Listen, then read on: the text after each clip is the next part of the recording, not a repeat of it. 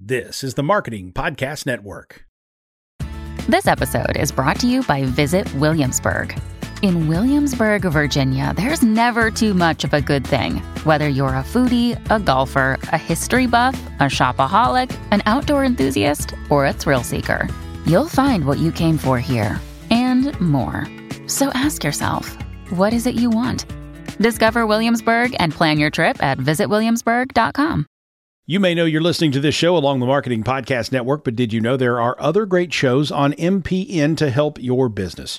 Christy Heiler hosts a fantastic podcast called Own It. Christy, tell us more about the show. Own It is all about celebrating women and non-binary advertising agency owners. We talk about buying out of the Boys Club of Advertising because less than 1% of ad agencies are owned by women. And where can people subscribe? You can find the podcast at untilyouownit.com. We're also on the Marketing Podcast Network at marketingpodcast.net. And of course, you can subscribe wherever you get your podcasts. You heard her. Go subscribe.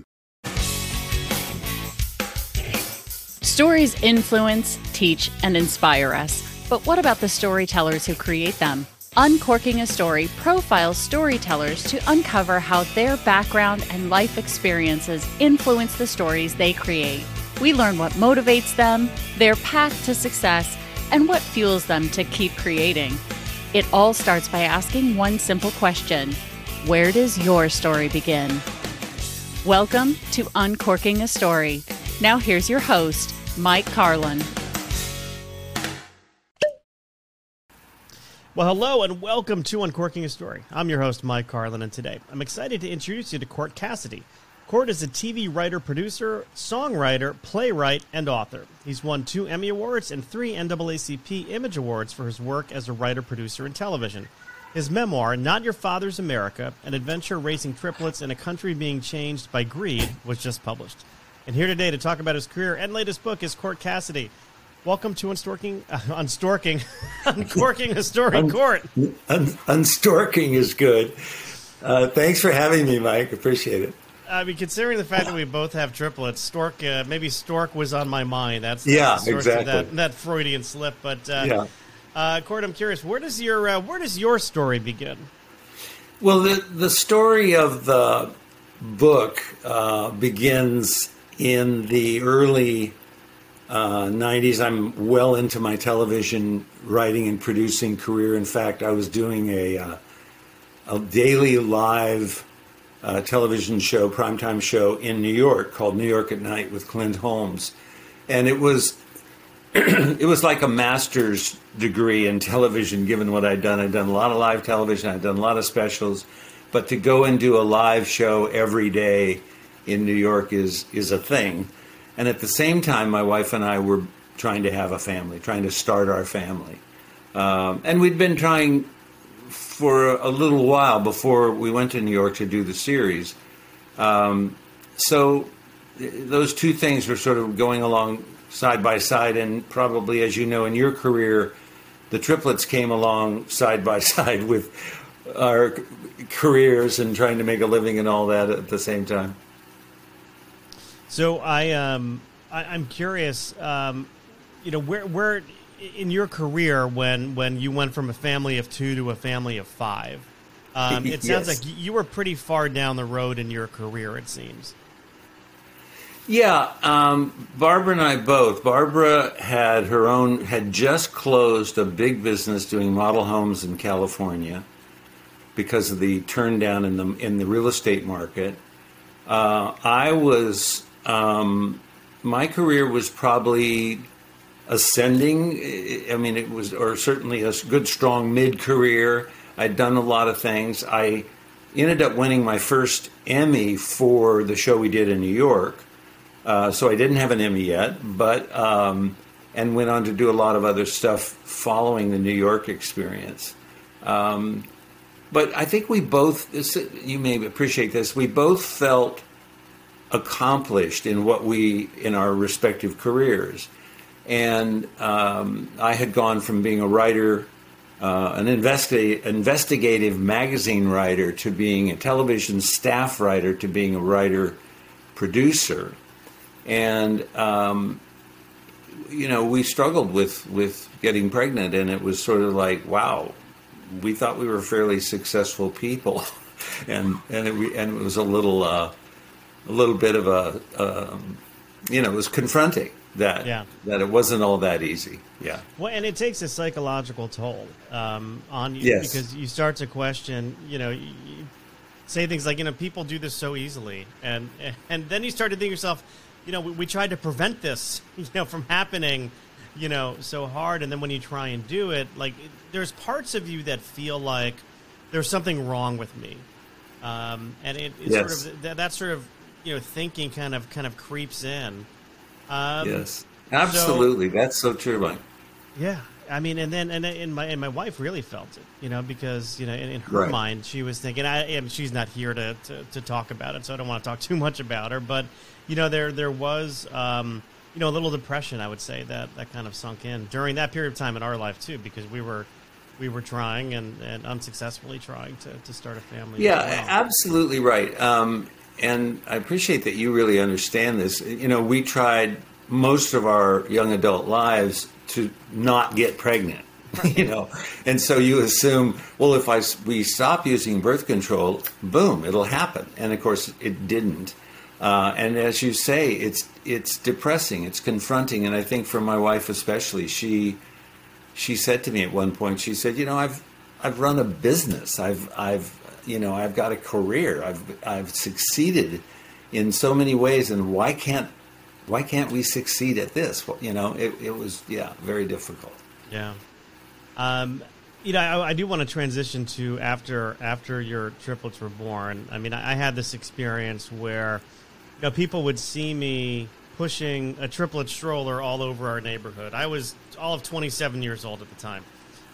And what I would do on the weekends, because there wasn't much to do with three little babies at home, we couldn't go anywhere. They were 9 weeks premature. So, we couldn't really leave the house that much. So it was really, we had to kind of have our own little adventures, and I would just walk all over the neighborhood, and people would literally pull me over as I was walking, and they'd ask me, are they triplets? And I said, yes. And then sometimes I'd be like, no, I just like babies. I'm just Yeah, just love pushing kids I around. just love pushing them uphill. That's But funny. then they'd say, well, is it hard having triplets? And I'd be like, this is when you realize that there is such thing as a stupid question. Yes. Because I would be like, oh, yeah, it's hard having triplets. I went from having 0 babies to 3 babies in the span of 3 minutes, not Yeah. knowing Yeah. what was ahead of me. But That's so interesting. true. But did you have those we experiences? had a single stroller and a double because none of us wanted to go out with all three.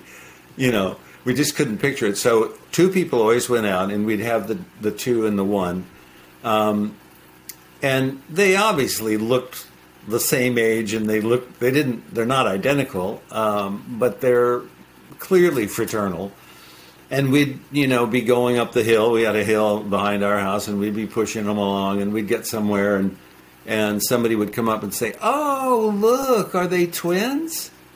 And we'd say, "Count again, give it another shot," right?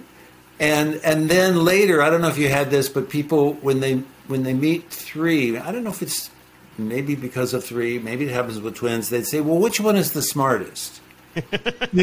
Or which one's the best athlete, stuff like that. Right. And my wife, and she, to the question, which one is the smartest, she would always say, "Not you, apparently," because, we didn't want to go there. There was plenty of competition amongst the 3 in utero, right? From the moment of life itself. We didn't need to add to that. And we tried not to. I talk about this in the book, something I call unique equals. And are yours boys, girls, mixed? 2 girls and 1 boy. 2 girls and 1 boy. Well, there you go. Yeah. How about yours? Pardon me? How about yours? 3 boys. Okay. And so the concept of unique equals, I'm one of 5. I'm the youngest of 5 boys. And as the youngest of 5, or anywhere in a normal birth order, first of all, you're somewhere in the birth order. And then, so you're not really equal. You may be unique, right? In my family, I was unique because amongst other things, I was the baby in the family. But I'm not equal by any means, right? I'm the low man on the totem pole. Yeah. With the triplets, what I found fascinating was if you didn't intrude on the reality of it for them, if you didn't, insert something artificial, their view was they all stood on the same ground. So if he could do it, I could do it. Now, very unique individuals, as it has turned out to be very clear, and we always saw them as unique. But if you didn't create one as the smartest, or one as the one that plays baseball, or the this or that, they saw life as if he can do it, I can do it. And it's a fascinating dynamic if you just let it be, Yeah. I suspect that's true, even though girls and boys are different, obviously. But I suspect there's some truth in that for your triplets. Oh, absolutely. We tried very hard not to refer to them as the triplets. Right. Because I'm actually a twin myself. And are you? I am, yeah. I remember growing up with my twin brother. It was always Michael and Jimmy, Michael and Jimmy, Michael and Jimmy. Never us individually. So I always had it in my head that I want them to be individuals and not, so if somebody would say, what are the triplets up to? I'd be like, I'd try to just gently correct them a little bit.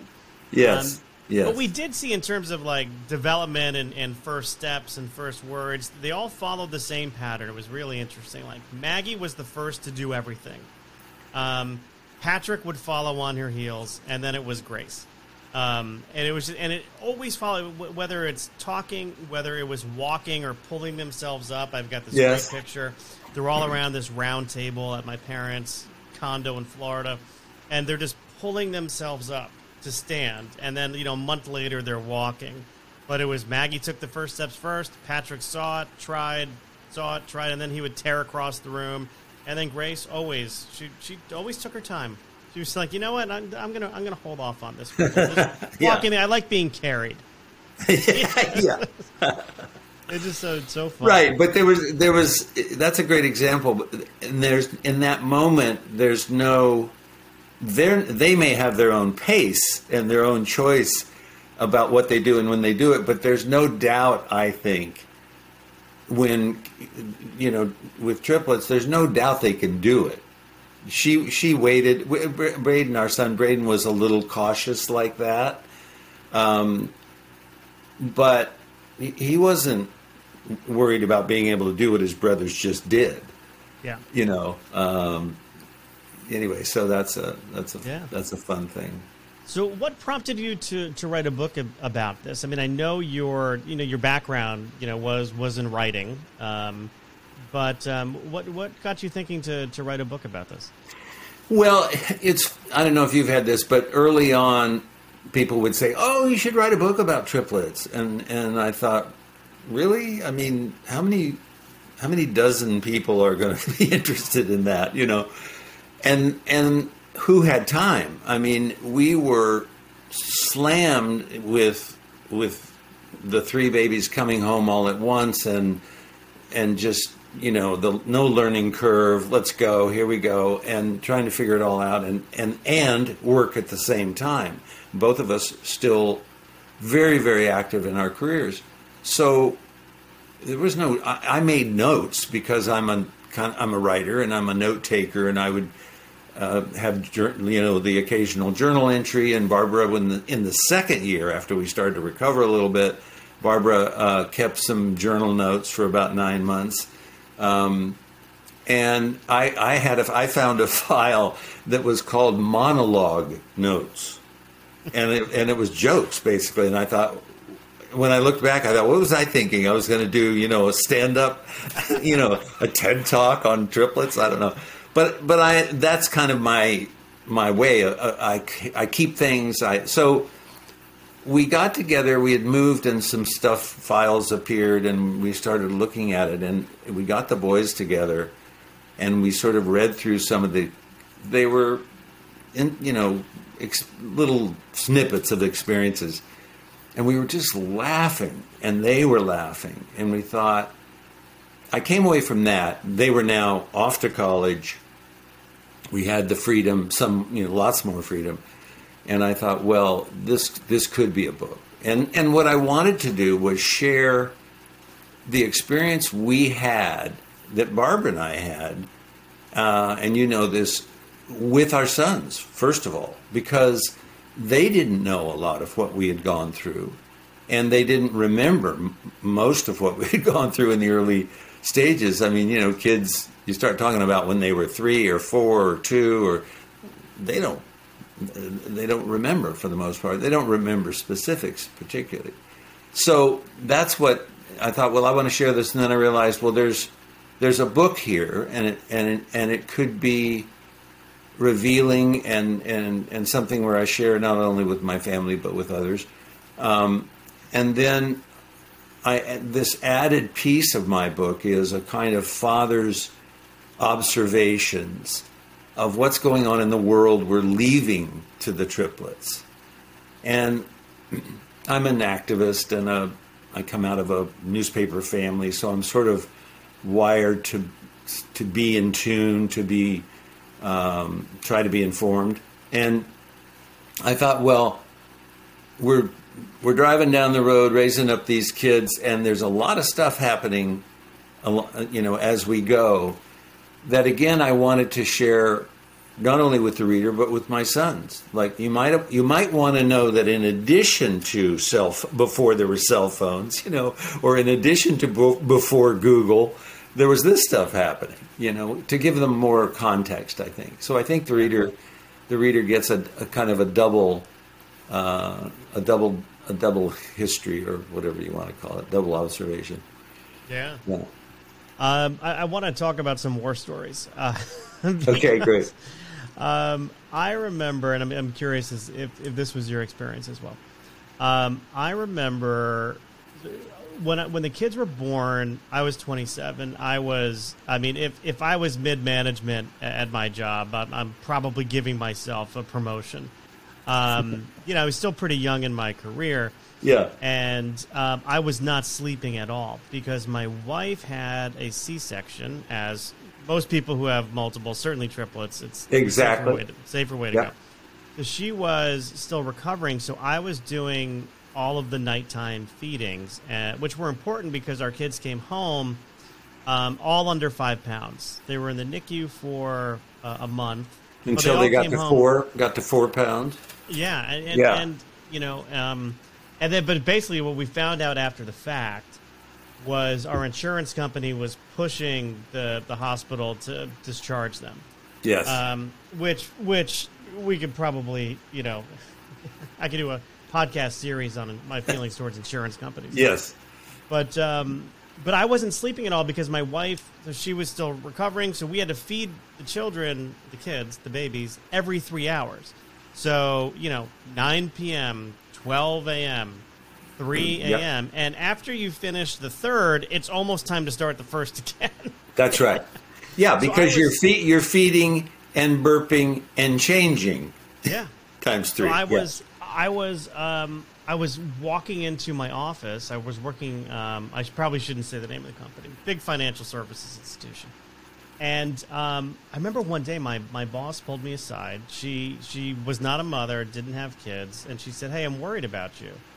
And I said, "Oh, thank you. Like, things have been really hard with the kids. I'm not sleeping at all. I'm averaging maybe an hour a night." She's like, "Oh, no, your performance is slipping. We might have to put you on some kind of a improvement plan." And I had always been a high performer. And I'm like, "Excuse me?" I'm like, "Excuse me?" She's like, "Yes. We noticed that you're tired a lot. You're not really participating." And I'm like, I can only tell you that I'm not sleeping at all because of this huge transition that I just went through. She's like, "Well, I needed to talk to you about this, blah, blah, blah." So that prompted me and my wife to hire a night nurse. Yes. Now, the night nurse was a woman we had met. She was one of the nurses in the NICU, and she told us, this woman was so lovely. She said, "Hey, look, me and some of the girls, we, on our nights off, we still stay up because we have to have this nocturnal schedule. So, if you want, we'd be happy to come to your house." So we called them one night, and it was all the money in the world to me, $30 an hour, and they worked 12-hour shifts. So we called them, and so Rita came over, and she said, okay, it's 7 p.m., you and your wife are going to bed. I don't want to see you till 7 a.m. We got our first good night of sleep in months, and I was hooked. At one point in time, we hired them 6 days during the week. Wow. But just to get a good night's sleep until we got them on a schedule. Yes. A sleeping schedule, which was a story in and of itself. But what's your take on sleeping schedules? Well, it's so great what you're saying, because that's almost precisely what our experience was. When we left, when one of the boys went straight to the normal nursery.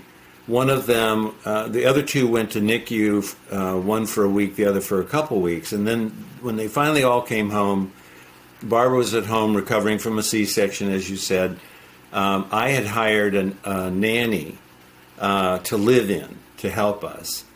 But and so when I was picking up the last of our sons, the nurse at the hospital said, "Mr. Cassidy, the triplets are on a schedule. You need to keep them on a schedule." And I said, "Oh, yeah, thanks. Good to know." And she grabbed me by the shoulders and she said, "No, listen to me. You need to do this. If you don't keep them on a schedule, you're going down, okay? They will take you out." I went, okay. So we had a major schedule. But as you point out, in the early going, it was just Barbara and me. And then because we burned out our nanny in 3 weeks, she just literally disappeared. It was like we took her to the bottom of the hill one morning, and she said, "Goodbye, Mrs. Don't work too hard," and we never saw her again. Right? That's the exact beginning of Mary Poppins. Exactly. Yeah. And then, boy, if only we'd had Mary. But then. So then we had no one for weeks on end, and it was exactly as you said. I mean, in our case, it was 4 hours. So 8, and then midnight, and then 4 in the morning. And we were doing it together, and Barbara was nursing, and she was amazing. But we were so tired, because as you point out, there's not that much time once you finish the midnight feeding. Pretty soon you're up at 4 doing the next one. So we weren't getting any sleep. We weren't getting the 5 hours you need to be sane. Yeah. We were so tired. We were telling government secrets we didn't even know. We were like tortured people, and it was brutal. And then we finally got a night nurse who came. I think we paid her $100 for the night. And happy to do it because we could sleep through the night. So in the middle of, maybe 3 in the morning, I wake up to a popping sound. And I go to the window of our bedroom and I look out, and there's a glow up on the hill behind our house. And I go, what's that? And I go to the front of the house and look out onto the street. And there are fire trucks on the street for as far as you can see. Down the hill, up the hill, lights flashing. And I thought, oh, my God, there's a fire, right? So I go back to the bed, and I wake Barbara, and I say, "Barbara, I think the house behind us is on fire." And she said, "Is our house on fire?" And I said, "No, but I think the one right behind." And she said, "Wake me up if our house is on fire." And she went right back to sleep. I mean, we were paying for shut-eye, right? Absolutely. So, yeah, brutal.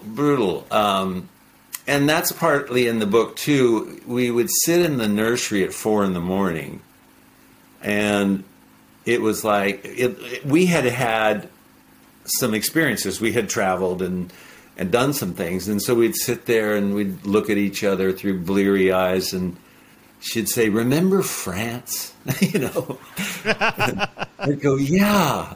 And we'd sort of go back there. And then at one point I was thinking about my father, and I thought about his campaign for mayor. There's actually a bit of that in the book as well.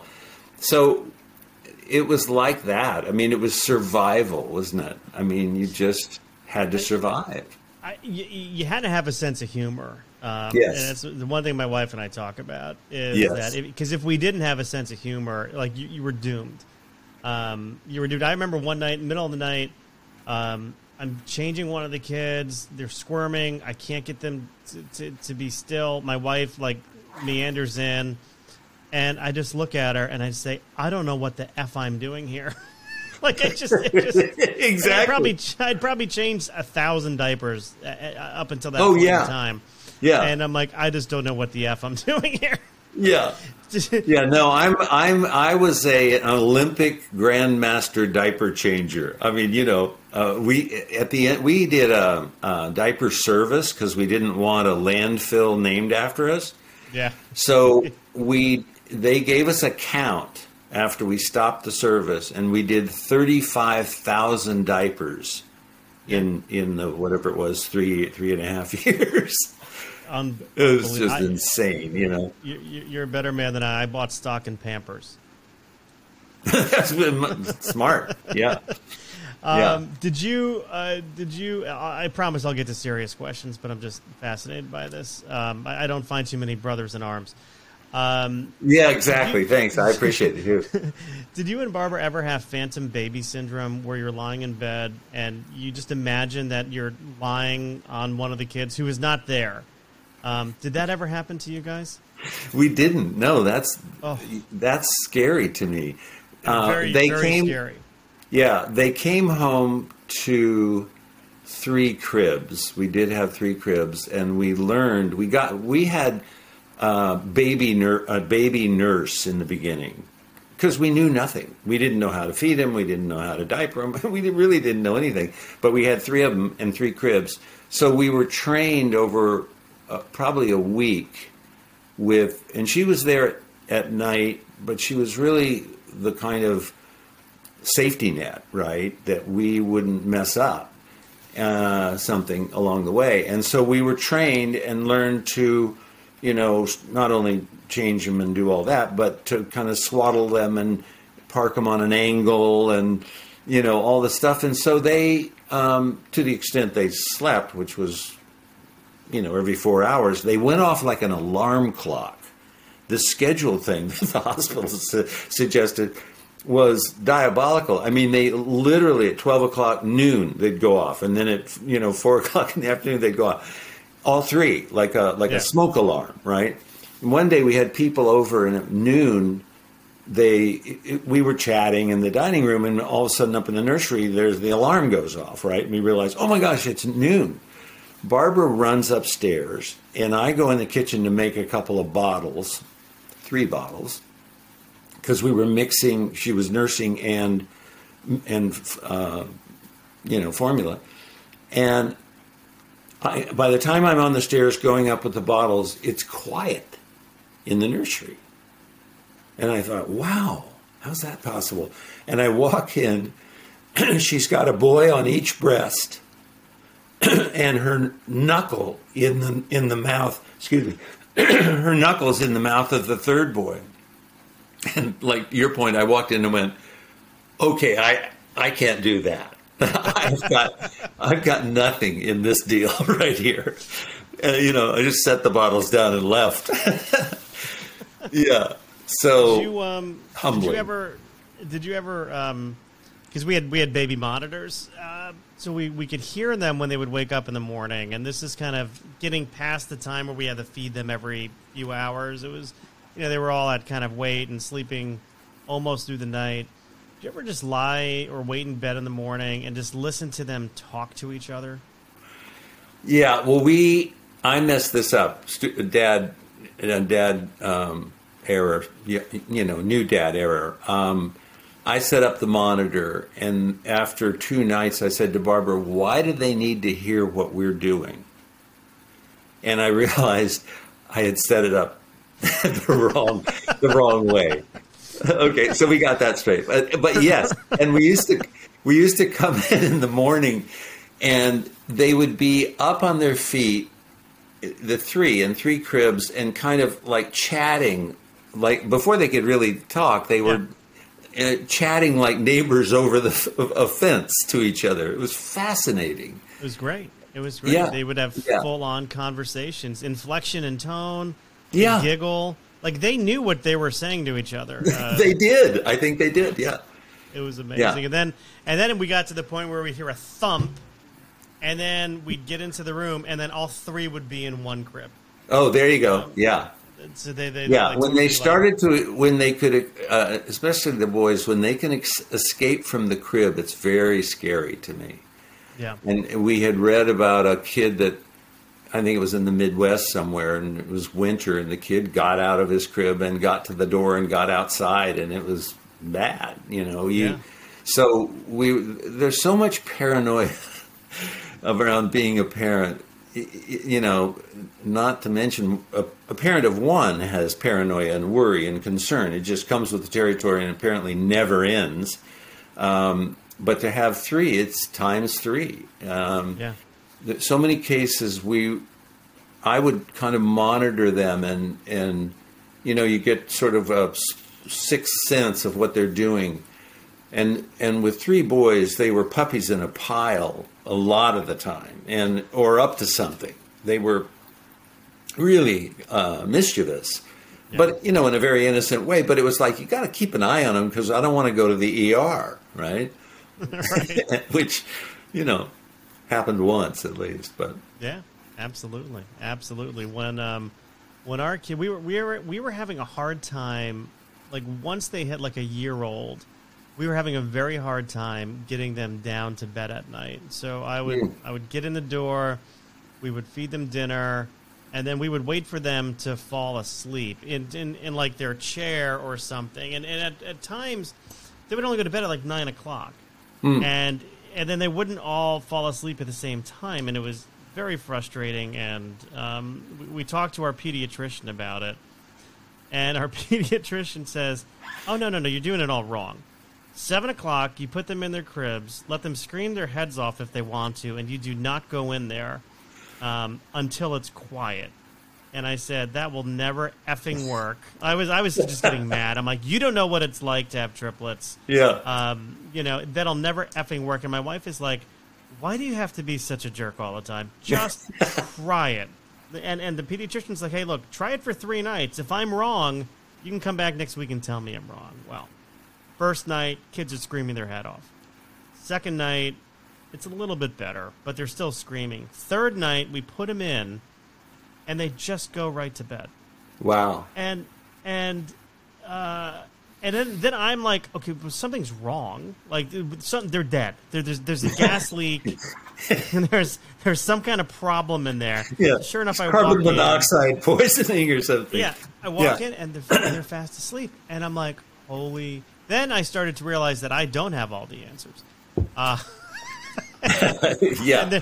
And there was something to the Ferber method, but that was another sort of milestone that changed our life, was getting them on a sleep schedule. Oh like yeah, that. big It was time. great. We did the Ferber method very much as you're describing it. We had more of a routine at bedtime. It was we'd eat, they'd have their dinner, they'd get to play for a little while, and then they had a bath, and then into their cribs for a reading a story, one in rotation. We did this thing called choice person. And one would sit on mom or dad's lap for the reading, and the others would listen. Then we'd play music, and they'd go right to sleep. But it was I mean, when 7 o'clock came, it was like, here we go, we're on the trail. And by 8 o'clock, they were asleep. I mean, I don't think we could have survived, but they didn't always sleep through the night, to your point.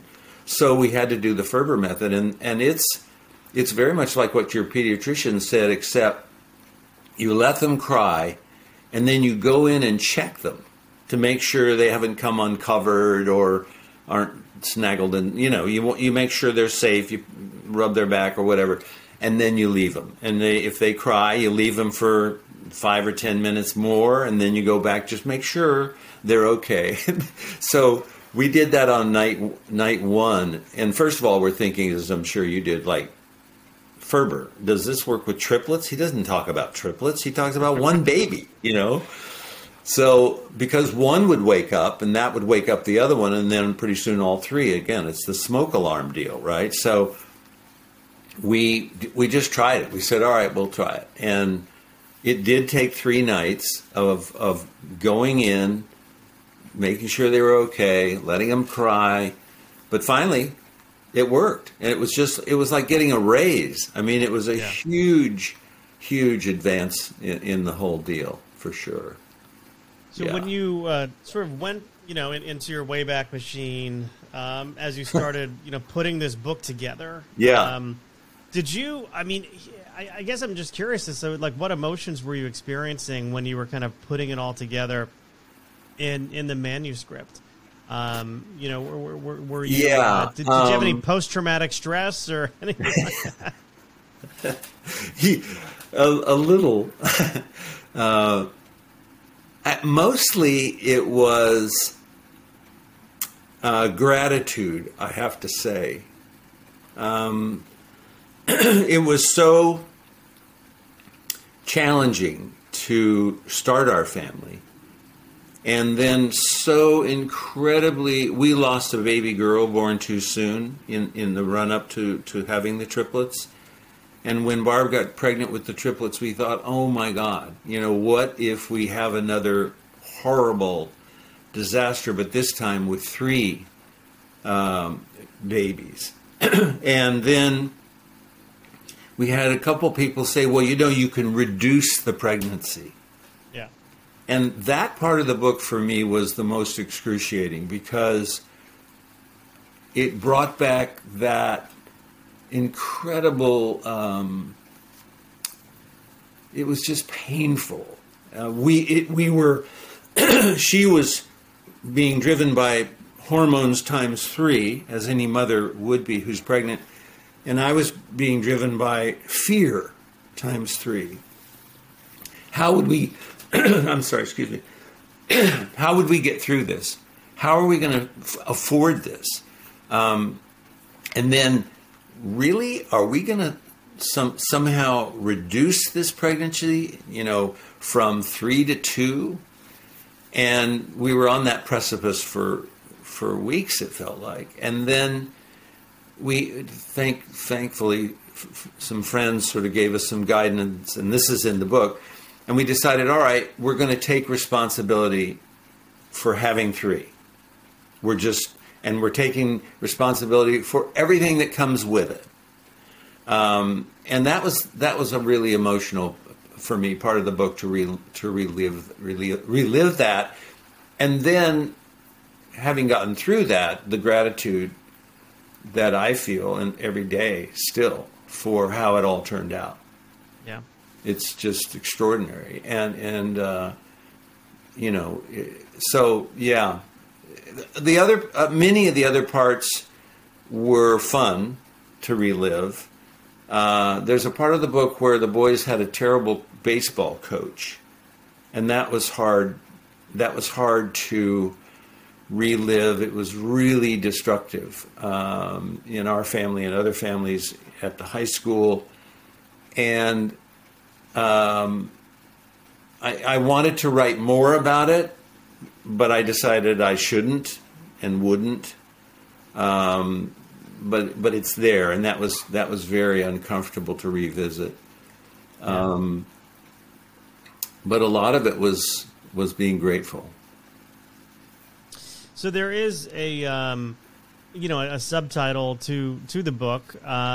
Adventure Raising Triplets in a Country Being Changed by Greed. I'm just curious if you could talk a little bit more about that part of it. I know you alluded to it before, earlier in our conversation, but why is it important for you to kind of put current events into the book? Right. So what I wanted to do was, since we were taking responsibility for all of it, for the triplet pregnancy, for how it might turn out, we also felt, and I particularly felt, responsible for making the reader and making our sons aware of the America they were inheriting, an America very different from my father's America. an America very different from the America that my brothers and I came up in, because until the 90s, we would not have had children but for in vitro, fertility medicine. So that's a big difference. We wouldn't have a family today if it hadn't been for that. And then the America they were going to inherit was going to be different yet again for various reasons. So I was noticing that. I mean, we'd get them to bed. It'd be 8:30. We're exhausted. I'd sit down and watch the news maybe, or I would read the paper, catch up on trying to stay conversant with life outside of our house, and I saw these things happening that were interesting to me, but also I felt were game changing. And so I wanted to notice them. Now, all the things I talk about, for the most part, occur in this window from the early 90s when we have our family to 2013 or whatever it is, when they go off to college. So I'm not writing a historical piece. I'm not going outside of the boundaries, although at one point I did overshoot the runway. I did in writing. And my editor said, you need to pull this back. But, I got into Trump land, I think, at one point, and it was like, no. But so it's a commentary inside that window in which the book is taking place. And I wanted to, it was for me as well. I wanted to point at it and notice. So one of the probably the biggest underlying note is that since the 80s, since Reagan, frankly, the country has been deregulated in many, many ways across many, many industries. And some folks, of course, say, well, deregulation is good for the job creators, and I understand that. But it's actually not. It turns out, if you look at the history, regulation, smart, well-enforced, intelligent regulation saves lives, saves businesses, saves fortunes, it saves people from missing work. And there's case after case that demonstrate that, and yet we've gone off on this. And again, my father's America was, more or less unregulated. The America my brothers came up in, and the early part of the early part of our kids were coming up in, was regulated. I talk about going into Toys R Us, and there's warnings on toys, useful warnings. Good to know. This is a choking hazard for a child under 3. Well, thanks, because I might have bought that not knowing. Seat belts, on and on. Food inspection. Regulations have been very good for America, and then what I noticed is they were being pulled out of the financial system, or pulled out of the fundraising, money in politics system, or pulled out of if you look at the Deep Horizon spill in the Gulf, which was devastating, you don't get that without deregulation. If you look at Enron, the largest bankruptcy still, I think, in American history, when 28,000 people, something like that, lost their jobs overnight. That doesn't happen if you have intelligent regulation. So I just thought it was worth pointing a finger at. And I think I've avoided it being a screed or a rant. And most folks, now that folks are reading the book, I'm finding folks are interested in it. Some people are skipping over those parts, I suspect. Let's get to the next baby section, which is fine. But other folks have said to me they've sort of enjoyed it because they're going along in this adventure, and then there's a little bit of a departure, but the departures come up in the timeline. I always think of 2000. The boys were 5.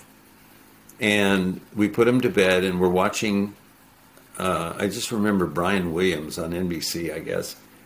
And they're reporting on the fact that the Supreme Court is giving the election to George W. Bush, even though he lost the election by 500,000 votes to Al Gore.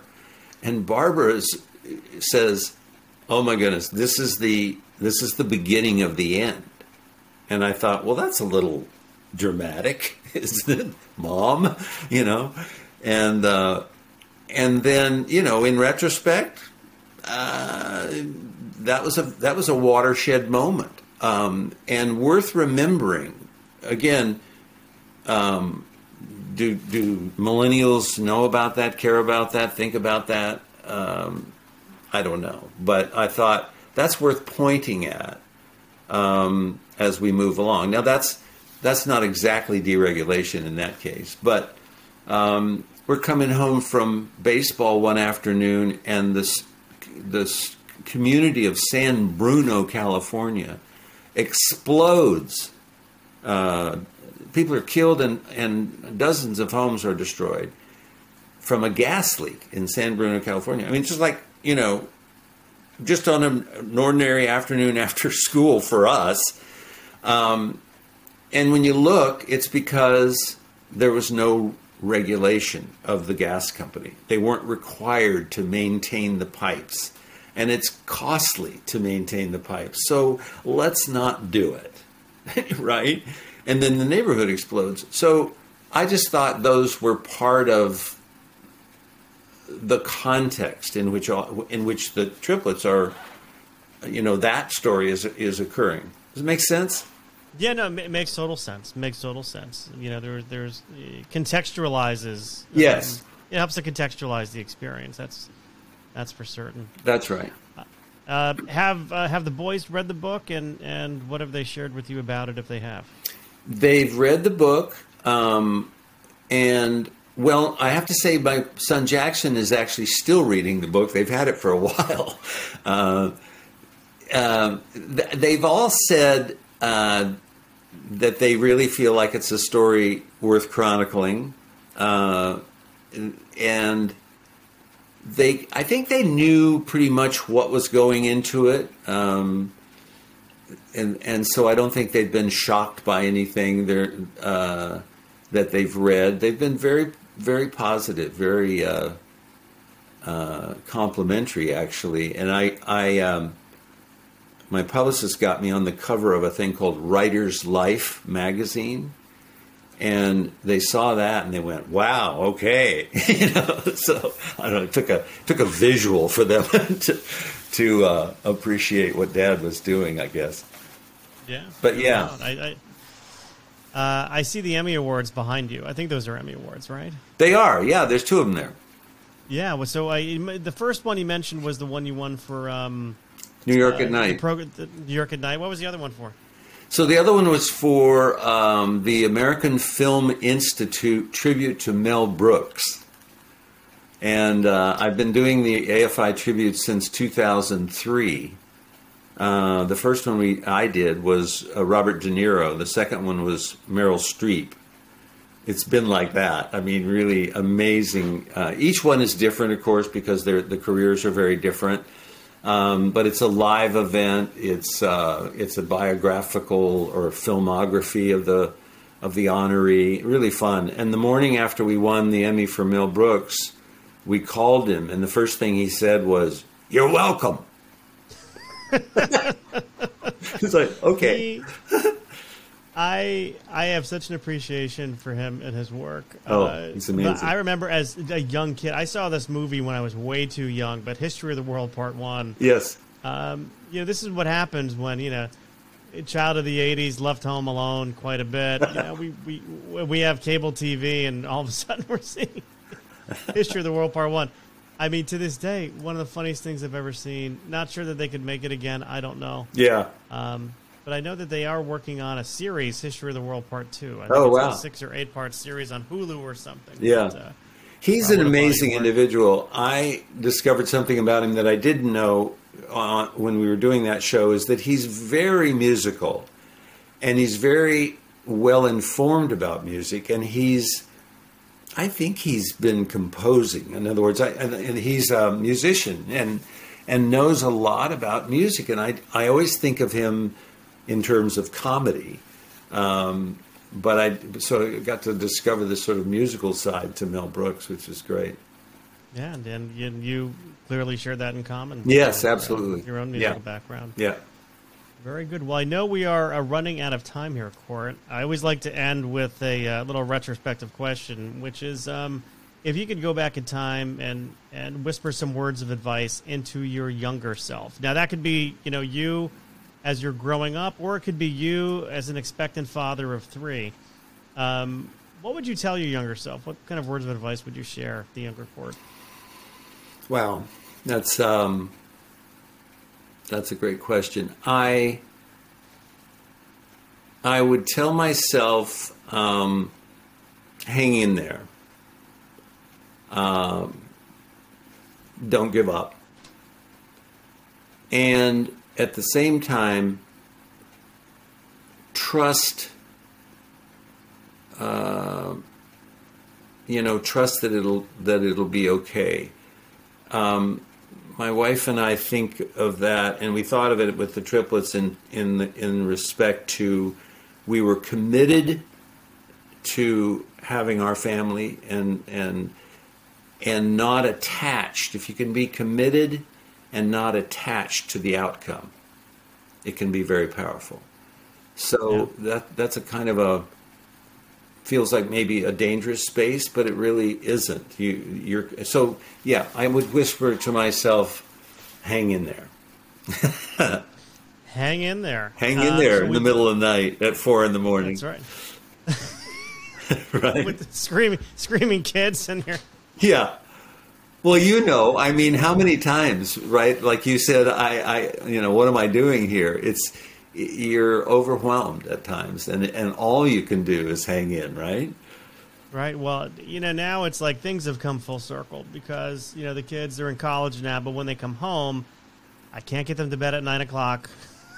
They go to bed at 2 a.m. Yeah. The only difference is now they sleep until about 1 o'clock in the afternoon. Yeah. So they do sleep. Right. That's funny. But I still have to feed them. So. Yeah.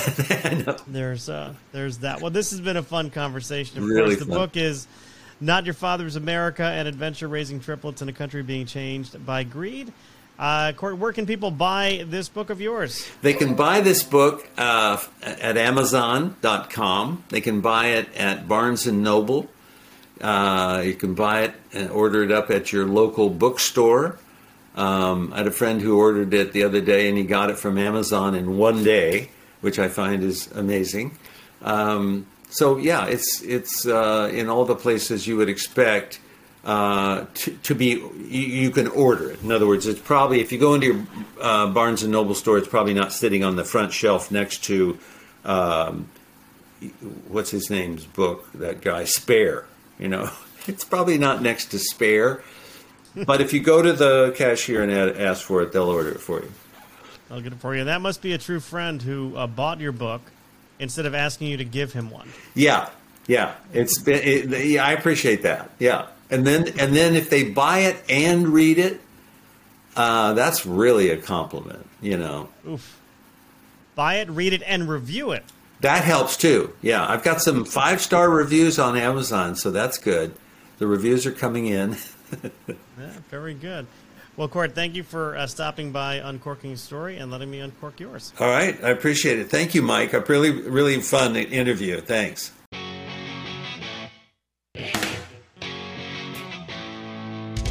Thanks for listening to Uncorking a Story. If you'd like more information about today's guest or to find out more about Mike, go to uncorkingastory.com. If you enjoyed the show, please subscribe, rate, and review us at Apple Podcasts, Spotify, or wherever you get your podcasts. Tune in every week to hear Mike Carlin uncork a new story.